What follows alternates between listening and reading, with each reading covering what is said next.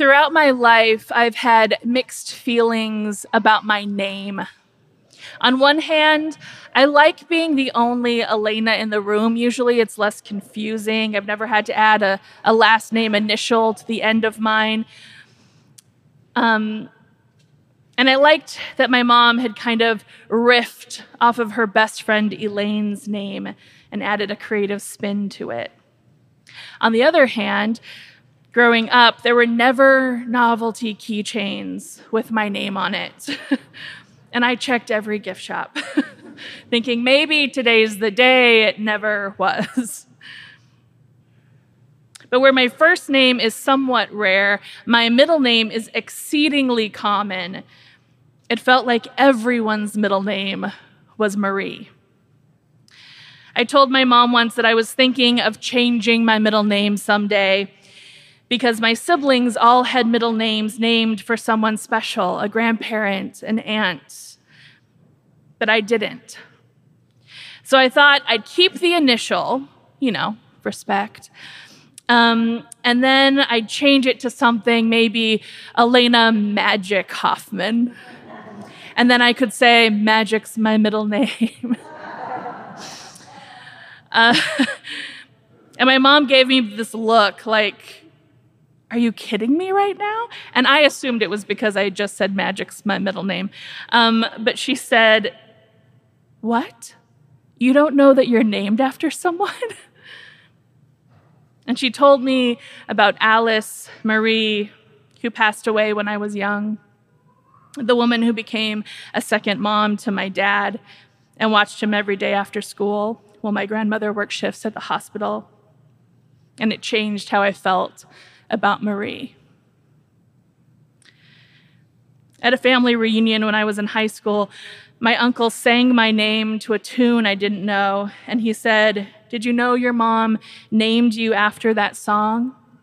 It's called Lalaina, but she thought they were singing the word Alaina.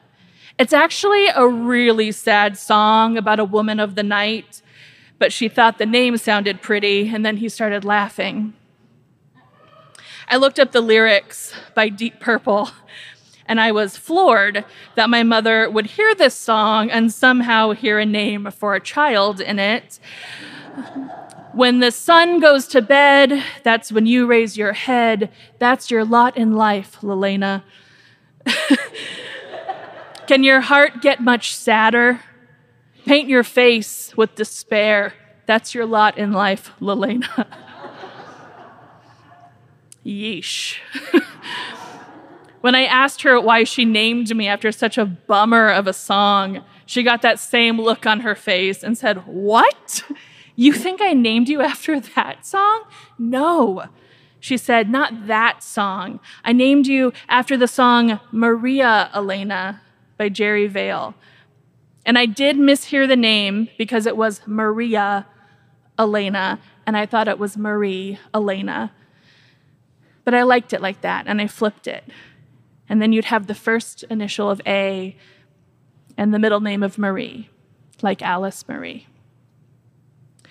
The lyrics to Maria Alaina are pretty cheesy, but the opening line made me tear up when I read it. Because Maria Alaina, you're the answer to a prayer. Maria Alaina, can't you see how much I care? Is a dramatically different vibe. Then that's your lot in life.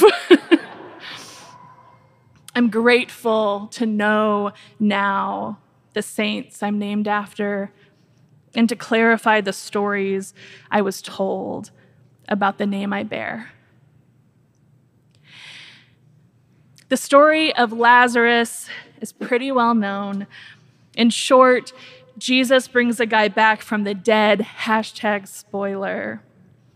The chapter that today's scripture passage comes from is also well known for a famous Bible trivia question. What is the shortest verse in the Bible? It's found just a few verses later in John 11:35. Jesus wept. I love that verse. I love that verse in this story. I love that Jesus, knowing he is about to raise Lazarus from the dead, still weeps weeps with Lazarus' sisters, because weeping and mourning and lament was a part of Jesus' ministry on this earth. And there's also something so powerful about the way that Jesus calls into the tomb, Lazarus, come out. And he does. But the part of this chapter I want to zoom in on today is the part with Lazarus' sisters, because I think it's important to know the story of our saints. And I think we've got some stories behind the names to iron out to help us connect to them. Dr. Elizabeth Schrader is a New Testament scholar, and while researching John 11 for her master's thesis not that long ago, she was encouraged to explore Papyrus 66 as her original Greek text, because Papyrus 66 had recently become digitized and was now available for the first time for people anywhere in the world to view. New eyes were seeing the text. Papyrus 66 is the oldest and most complete text we have of the Gospel of John. It's dated around the year 200. And because Dr. Schrader had access to the original documents, not just translated copies, she made this really exciting discovery that the first line of the chapter doesn't talk about Lazarus' sisters, Mary and Martha. In fact, it just says one name, Mary. It says the name twice, but seems to be giving information about the same Mary in a sentence structure that would be awkward to Western ears. Now, a man named Lazarus was sick. He was from Bethany, the village of Mary and his sister Mary. It says Mary twice because it's giving two pieces of information about Mary. Mary's from Bethany. Mary is Lazarus' sister. Or another way to translate and consolidate the scripture, there was a certain sick man, Lazarus of Bethany, the village of Mary, his sister. Verse 2 takes note to give us even more information about Mary. This is the same Mary who will be in the next chapter when it says, Mary, whose brother Lazarus lay sick, was the same one who poured perfume on the Lord and wiped his feet with her hair. It's telling us more and more and more about Mary, which specific Mary we're talking about. So what happened? How did we get a text that now has a Mary and a Martha? The research is showing that edits were made to the text by a scribe in the 4th century. It's just one little letter that gets corrected in Greek that changes the word Mary to Martha. And here's the deal. We're all human, we're all trying, and that scribe may have thought they were being real helpful, thinking they were, fixing John's odd grammar and harmonizing the text with Luke chapter 10, where we meet a different Mary and Martha. And we love the Mary and Martha in Luke 10. Martha, who's worried about the task and chores of the day, and Mary, who's studying at the feet of Jesus with the men. They are great. So perhaps the scribe wanted to connect these two stories for readers instead of Lazarus' sister or sisters, Mary, Martha, just being there for 2 chapters and us never hearing from them again. But the thing is, it's a pretty big stretch to make them the same duo. Luke 10 doesn't say that they were from Bethany. It says they're from a certain town. And Bethany would have been in the opposite direction of where Jesus was traveling in that text at that moment. And it says Martha welcomed them into her home. And if she had had a brother, Lazarus, the text would say she welcomed them into his home. So Luke 10, Mary and Martha are not looking connected to John 11, but we still love them. Also, other texts that we have from the 3rd century that quote from John 11 attribute things said by Martha to Mary, also aligning with the idea that the text of that day did not have a Martha included. But this 4th century scribe, 100 years later, who splits Mary into Mary and Martha with his editing, does it so totally that he pluralizes the word sister where it says sisters. He pluralizes the word sister into sisters. I think I said that backwards. He changes pronouns from his sister to her sister. And it even places Martha in the next chapter serving dinner before Mary breaks the perfume to anoint Jesus' feet, instead of having Mary hosting the dinner on her own. The story of Lazarus being raised from the dead is a wonderful story on its own, but when it's viewed through this lens of Mary taking more and more focus, we begin to see that it could intentionally be included as an origin story for Mary Magdalene. Mary Magdalene, who is the first to tell of Jesus' resurrection, who at the end of the book of John asks Jesus, thinking he is a gardener outside his own tomb, if he knows where they took her Lord. And when he simply says her name, Mary, she instantly recognizes him as the risen Messiah and spreads the good news for the first time. And this is why she's known as the apostle to the apostles. The story of Lazarus is a story of Mary seeing and knowing what Jesus is capable of so that she recognizes it later. And there is this extremely important statement that your Bible says Martha makes in John 11, verse 27.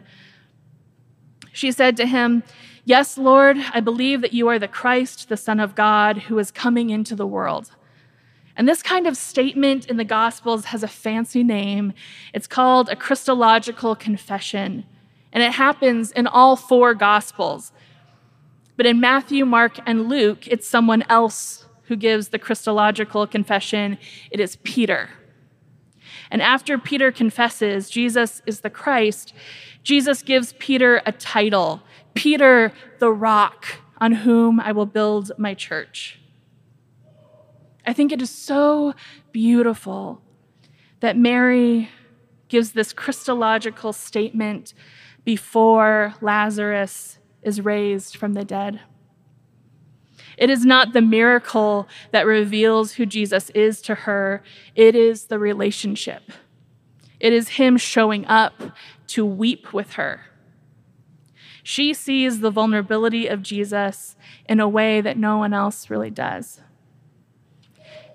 She ministers to him and washes his feet with perfumed oil and tears, and the disciples don't get it at all. People have said that Mary Magdalene is called Magdalene because she's from the town of Magdala. But the place that we know today and call Magdala wasn't around then. So we're making a guess that there probably was another town called Magdala.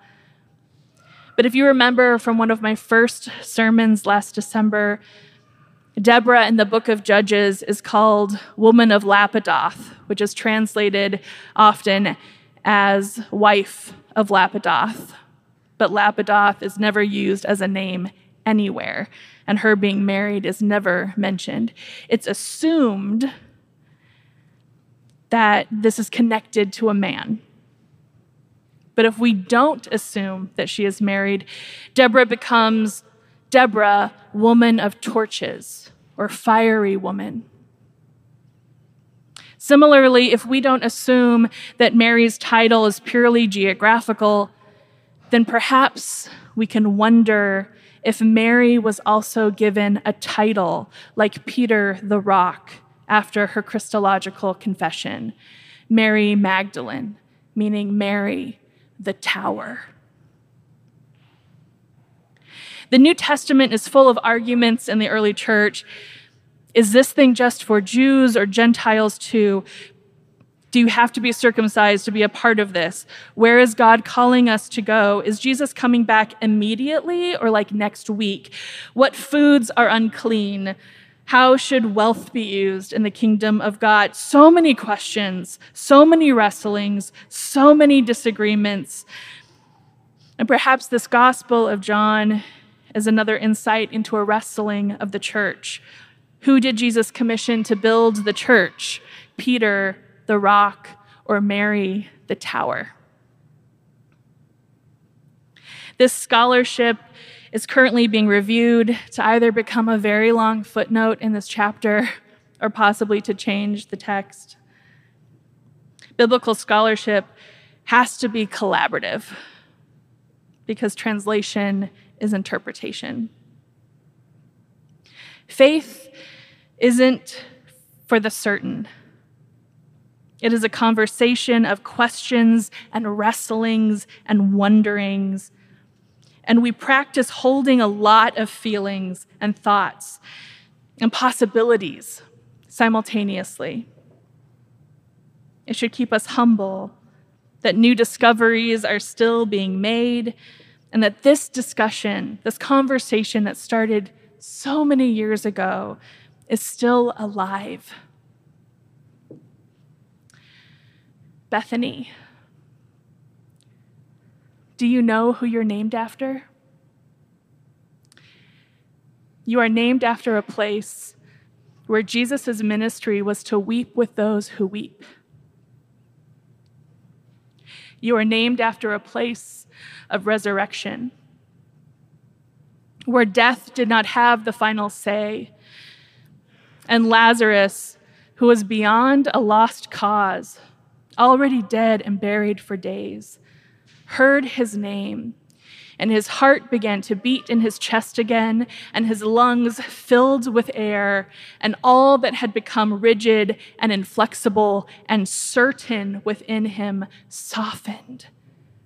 And he stood up, and he walked out of his tomb.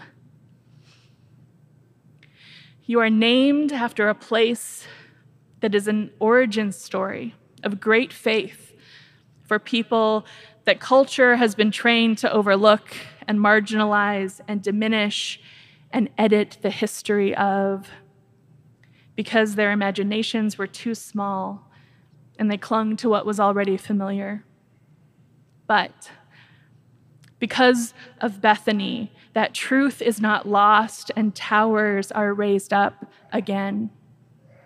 You are named after a place where Mary recognized who Jesus was to her and proclaimed it. You are named after a place where she learned the sound of Jesus saying her name, so that when she heard it outside his tomb, she knew immediately who he was. You are named after a place where people mourned, but also a place where they saw miracles. Look what God has done. Because of Bethany, Mary Magdalene can become Mary the Tower. My name doesn't come close to meaning the tower. I looked it up. Alaina literally means handsome little pebble. I'm just a little pebble. And that feels right. But Bethany, from the bottom of my heart, thank you for allowing me to add my little pebble to the mosaic of this Bethany. Thank you. I am grateful.